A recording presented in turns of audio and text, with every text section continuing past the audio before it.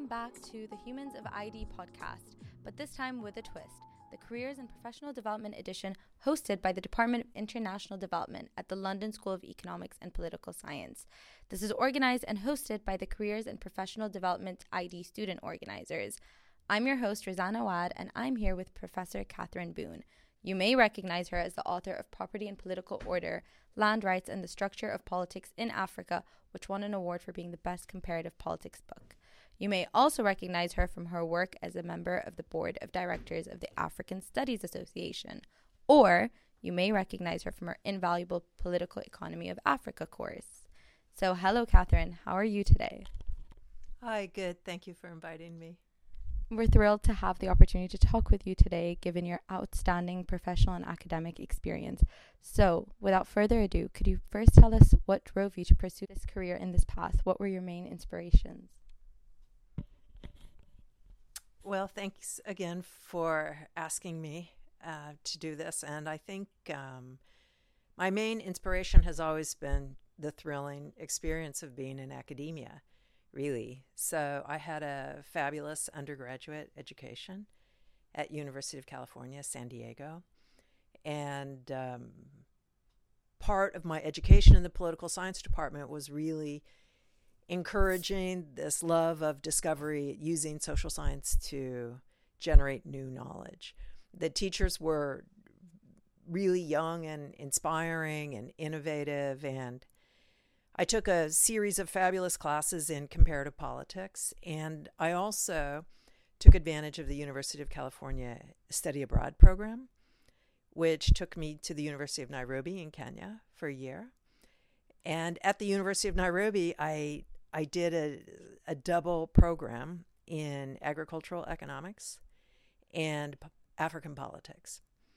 And both were super interesting. The African politics class in particular really inspired me to want to understand this fascinating diversity that we see across African countries and the epic drama of the trajectories of different countries sort of coming into being in the 20th century as we know them today, and then sort of embarking on these projects of national formation and state building.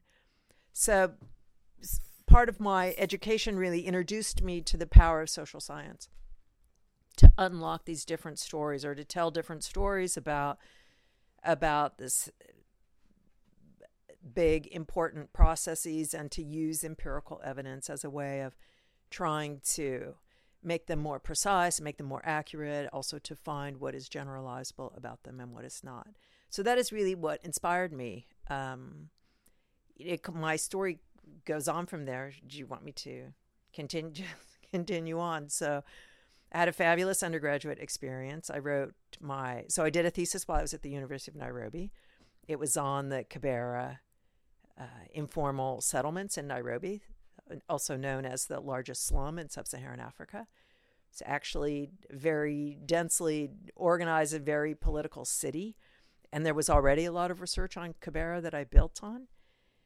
So I came back to the United States and I did my undergraduate thesis on the independence struggle of Zimbabwe, Rhodesia, Zimbabwe.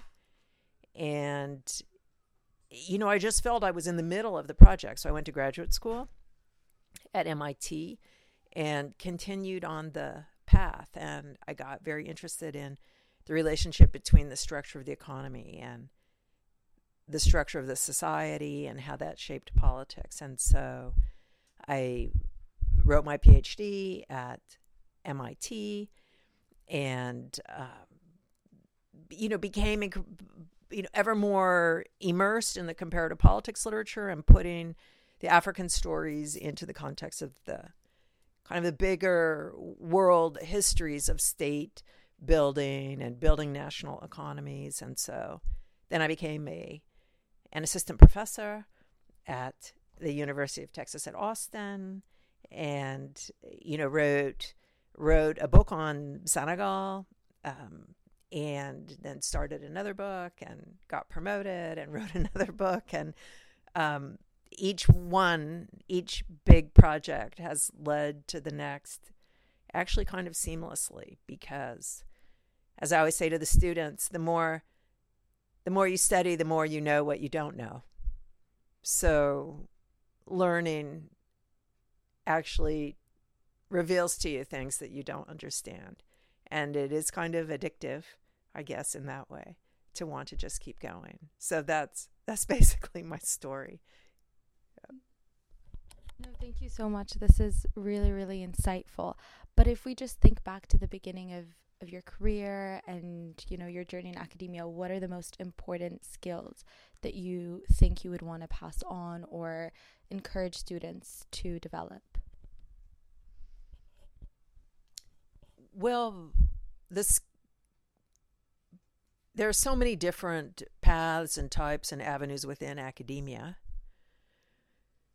I think to talk about skills in the narrow sense could lead to a discussion about different skills that are appropriate maybe in different disciplines and different paths. But I think maybe generally it is I don't know if it's exactly a skill, but a kind of willingness to explore and to read and to have some kind of confidence that your efforts will yield something interesting and new and good. And the willingness to, be very, very open to learning, I think, and to love the process. I mean, I don't think this is a skill, but, in academia, all my books have taken 10 years, for example.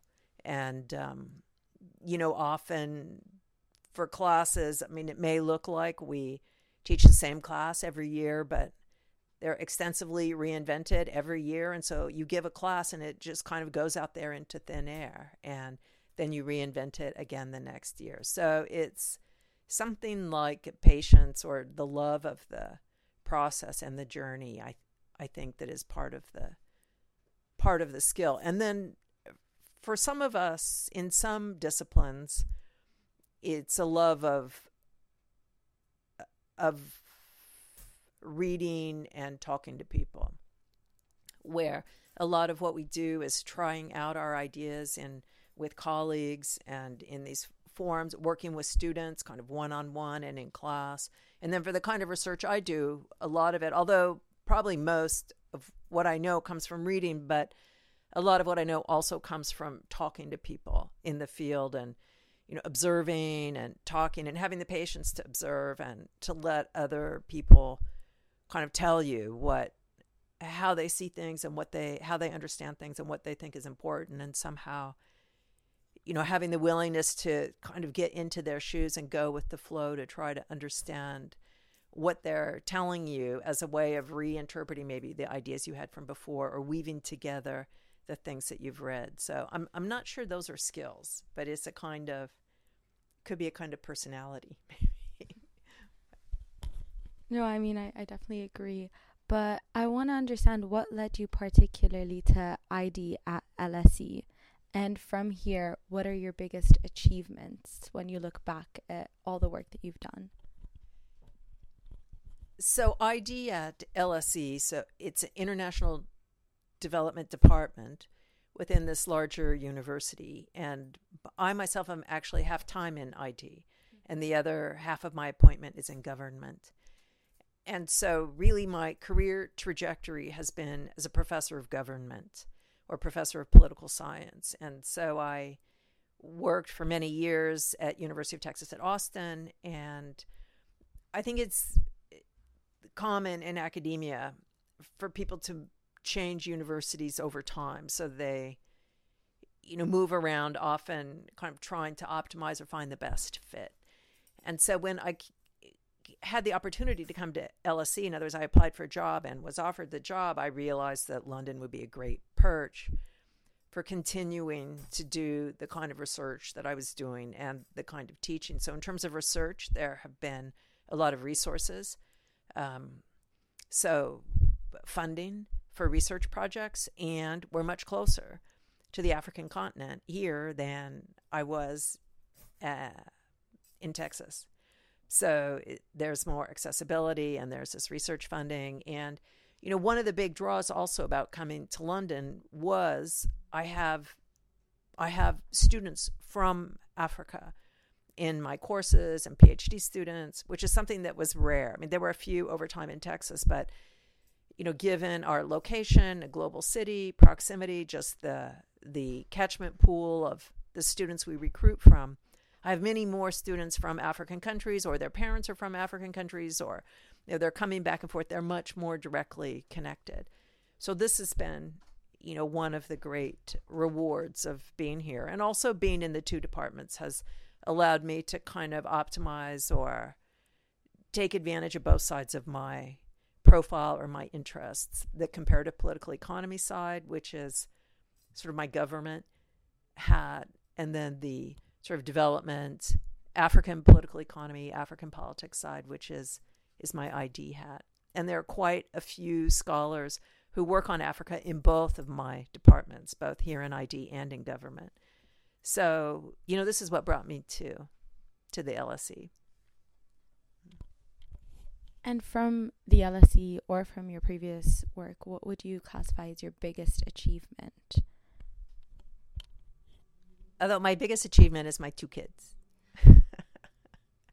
who are now they're around 30. They're both around 30. Yes, they're seeing that they've successfully grown up is my biggest achievement. But other than that, I would say my biggest achievement, academically, is my 4 books. And I have written a lot of other things, articles and book chapters and papers and reports and everything else. But I think for me, it really comes together in these 4 books, which, for me are kind of major steps in a progression of a research trajectory over time that sort of accumulate into a certain kind of analysis of African countries that I think is a contribution to the field, and I think creates new research paths for other people. And I think that's been the case of each one has kind of opened up new kinds of research problems for younger scholars and scholars in other disciplines, but also situated sort of questions and problems and aspects of the African political economy that are really important in the African context, in the context of broader questions that also relate to Europe, to Latin America, to Asia. So allow scholars of African politics to see these connections, and at the same time allow scholars who work on other parts of the world to kind of understand how what they can learn from the African continent and how Africa fits into their theories and their empirical research, and thinking about how to frame and tackle problems within development studies and political science that are of really wide relevance. So I really am proud of that corpus of work. No, I mean, that's really inspirational to hear, but as well as that a lot of our listeners are going to be students in the field, and sometimes they will face a lot of challenges, and I think they'd love to hear what the challenges you were that faced, how you overcame them, and how you would impart that knowledge on them. Well, academia is challenging because it's very competitive, and there are a lot of off-ramps on the academic career trajectory where somebody, maybe they think they would like to have an academic career, and so they get a master's, and then they decide not to do a PhD, or they just don't get into the PhD program they want, or they don't get funding, and so that's kind of an off-ramp. Or they do the PhD and they decide not to take a job in academia, or they would perhaps like a job in academia, but they don't get one that is permanent or that will really sustain them for a long time. So that's another off-ramp. Or they get a job in academia, but they're not promoted through the ranks. And so in our profession, every let's say every approximately 5 years or so, there's an off ramp. And if you're not promoted, you're out. And so these are also off ramps. So it's a kind of survival. And meeting these challenges is sort of in the narrow sense, having the publications, having the right publications, having the teaching record, getting the grants, getting the recognition. I mean, these are, in the short run, the things that keep us sort of on that treadmill of academic accomplishment. But of course, in the larger sense, what the source of the new projects and the inspiration is just the ongoing fascination with the empirical material or the changing world before us, and on one hand, and on the other hand, just the love of the hunt. I love going to the library. I love reading. I love downloading articles and reading them. I love going to the archives. I love going to African countries and traveling around and designing research projects. So it is really just a sheer love of the process. I like going to seminars. I like talking to my colleagues. I like having PhD students. So, these are also the things that keep us going. Thank you so much. But I just have one last question before we quickly summarize, which is, what would you say to someone who is looking to pursue a career in international development, and what should students in international development go on to do? Is it academia? Is it IGOs? Is it something completely different? So you mean master's students in international development?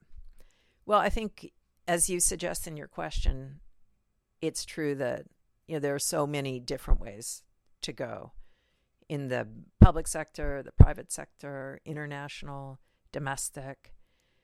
I think maybe what I would say by way of advice to people is that, precisely because the options are so open-ended and there's so many directions to go in, it's very good to continuously challenge yourself to ask yourself where you want to be next year and where you want to be in 5 years, and to look around and consider different trajectories and do the thought experiment. Would I like to work for the UN in New York? Is this really what I would like to do? Or would I like to work in the humanitarian sector? And if so, would I like to be in a field? Do I want to be in a field hospital? Do I want to be processing refugees? Do I want to work in Brussels? I mean, really try to imagine what direction you want to head in, and to think about everything you do or to consider when you're making your decisions, what classes should I take? What should I write my master's dissertation about? To think about how these choices build and shape your own profile, and how that sets you up to go on to the next thing. And I don't think a person wants to be monomaniacally driven toward one objective, but it's good to keep thinking about doing the thought experiments about, so if I wanted to, work at a UN agency in New York, what would I need to do in order to get there? And do I want to do that? Or if I want to work at, UNDP in Nairobi in housing, what is that path and what is required to follow that path? And to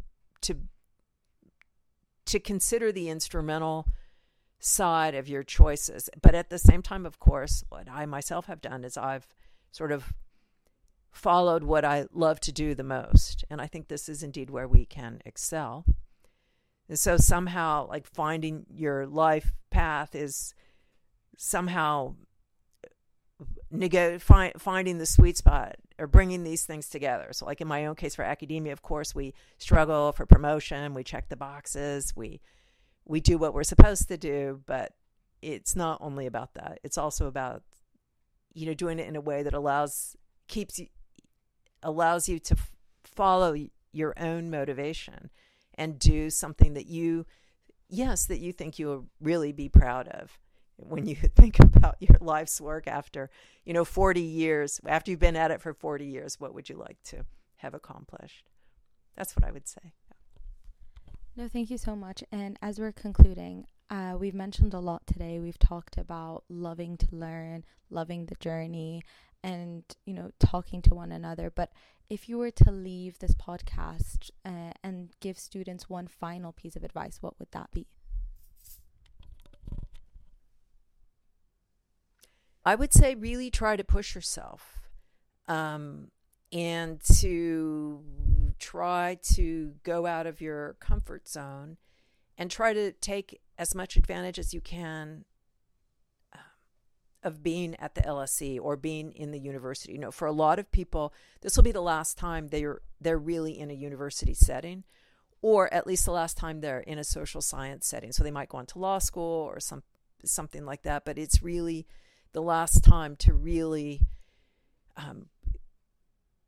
wander across the disciplines, anthro, sociology, history, econ, political science, wander across the disciplines, to read and to really try to find your voice as a researcher and a thinker in academia. And there are skills in the narrow sense that can be acquired here too, the quantitative skills, research design, interviewing, making podcasts like you all are doing, but really to try to embrace the full experience. And I know in the pressure of the weeks and the terms, there's a constant, you may feel constantly besieged and harassed to just get the next thing done and turn it in and find the shortcut, like what is the minimum I can read to be prepared for this next seminar. And of course that's normal and that's part of life, but don't forget that like this kind of work is for most people is not a kind of work that they will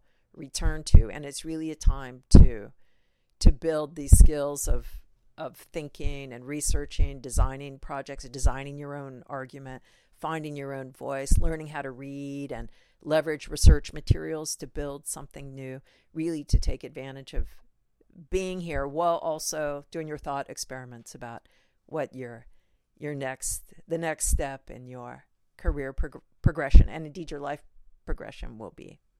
Catherine, thank you so much again for taking time out of your day to speak to me. I honestly found all your insights super inspirational, relatable, and I'm really going to enjoy listening back to this. I'm sure our listeners will too. So once again, thank you so much, Catherine, for being our guest on the Humans of ID podcast, organized by the Department of International Development and hosted by LSE ID student organizers, the Careers and Professional team. Thanks to you, today we had the opportunity to explore some of the prospects, insights, and challenges when entering the international development professional arena. Thank you, Catherine Boone, for joining us. I would also like to especially thank all our listeners, the Department of International Development, Maya Bullen, and Andrea Moreno-Mayo, all the ID student organizers behind this project, including Michaela Levitt, our podcast editor and producer, Valentina Papu, our script co-writer, and Shawani, our supervisor. Please make sure to subscribe to our podcast on Spotify or your preferred platform and follow us at the LSE Department of International Development on Instagram and LinkedIn. Send us any comments, suggestions, questions, and thoughts on the Google form attached in our LinkedIn bio, Instagram bios, and in the weekly emails on what you'd like to hear. Stay tuned for more of the best guests as we continue exploring further insights on how to start out in the development sector. Until next time, this has been your host, Rizana Awad.